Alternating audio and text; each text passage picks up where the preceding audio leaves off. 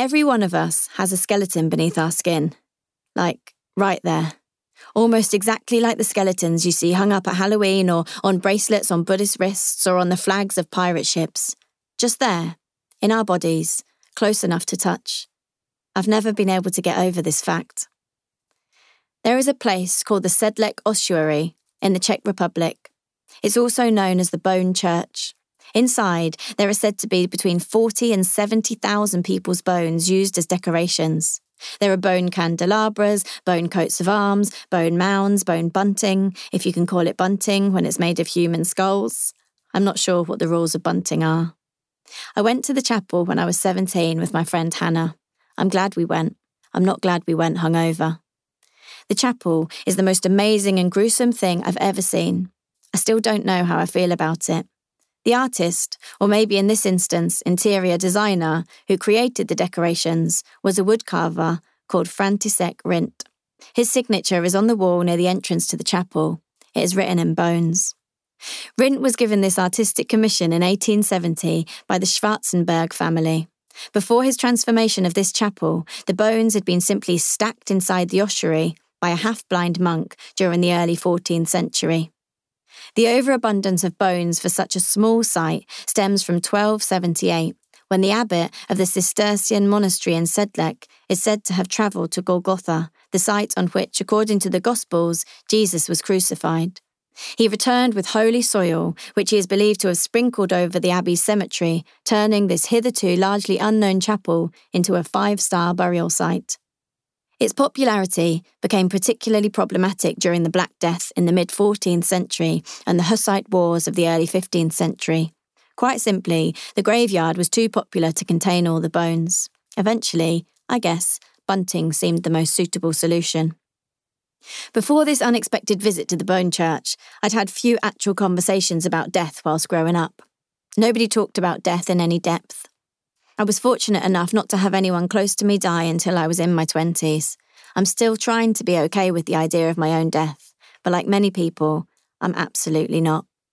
Occasionally, people around me will start talking about death, and they often say how they'd hate to live forever because they'd watch their friends and family getting older and dying, and wouldn't that be awful and sad?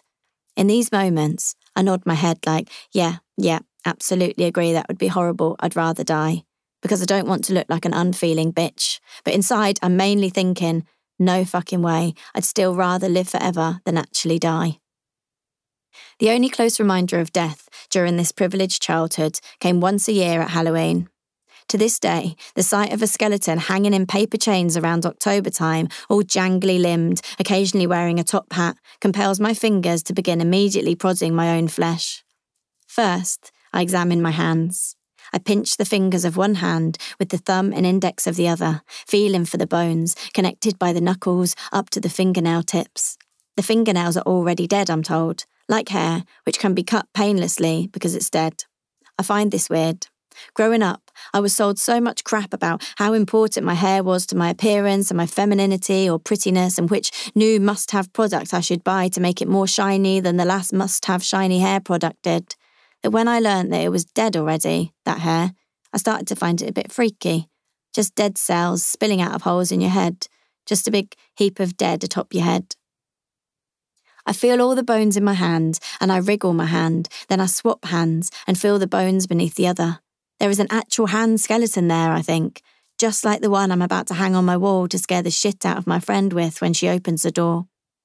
Then I feel my ribs, and I think of ribs and barbecue sauce, and that story I was told at primary school about Adam and Eve, and how women come second to men because they needed a guy's rib to be made from, and then got damned forever with labour pains and periods, all because they tried to make friends with animals and eat healthily. Then I feel for my backbone.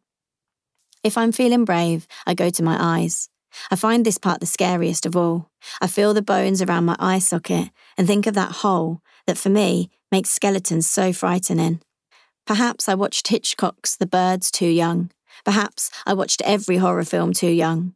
Perhaps I stupidly thought that watching horror films made me cooler and more mature, whereas in reality they just left me scared of the dark for the rest of my life. I've banned myself from watching any more.